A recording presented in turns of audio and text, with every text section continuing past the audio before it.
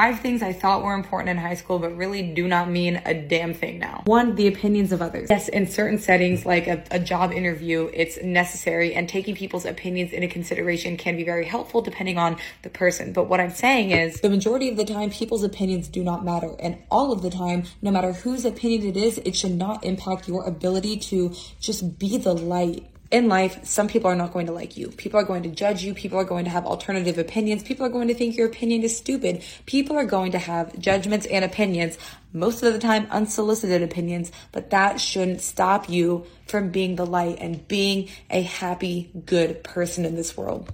Unfortunately, my high school self was so sucked down the rabbit hole of wanting to fit in, be popular, and just listening to people's opinions so much that it drove me deeper and deeper into my eating disorder, that I felt trapped. I felt like I couldn't ever escape and learn to love myself unless I conformed. But now, that way I think it's going out the window, sis. Okay, so here we go, number 2. 2, climbing up a ladder. Not literally, hear me out. Trying to be the popular girl, trying to be just like her, copy her, trying to fit in with that crowd. This kind of goes into what I was saying in the last one.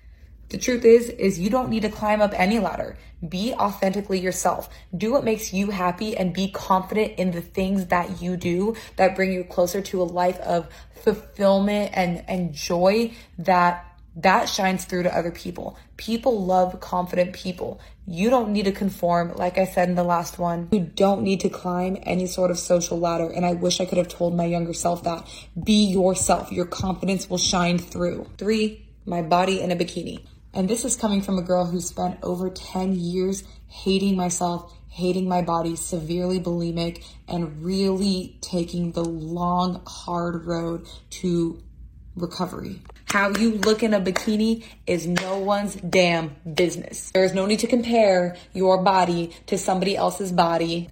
There's no need to feel like you are less than, not worthy because of the way that your body looks. And frankly, it's not even the way that your body looks that matters. It's how you perceive your body to look, not how it actually looks. Because people who struggle with body image are looking through a faulty mirror. I don't remember what that quote is, but we're not looking at ourselves for what we are. That's why the people that we love will sometimes say, I wish you saw yourself through my eyes. People see us differently than we see ourselves, particularly if we have those insecurities that are still inside of us. I'm not saying don't take care of your health. Look, health is very important. What I'm saying is how your body looks, nobody's damn business. You are enough regardless of what your body looks like. 4, agreeing with everybody. Why are you gonna agree with somebody that you don't really agree with? Once again, you do not have to conform, my friend. You don't. You can politely disagree with somebody. You can agree to disagree, my friend, and that should not take away the respect factor of it. If I don't agree with you, I'm gonna let you know. And 5, and this is gonna sound cheesy, superficial meanings of life. What do I mean by this?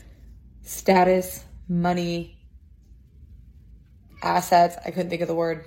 The meaning of life goes so much more beyond that. It's so much more in depth. Never in my life did I ever buy a pair of Miss Me jeans. Never in my life have I ever owned a pair of brand new Nikes. They were always secondhand.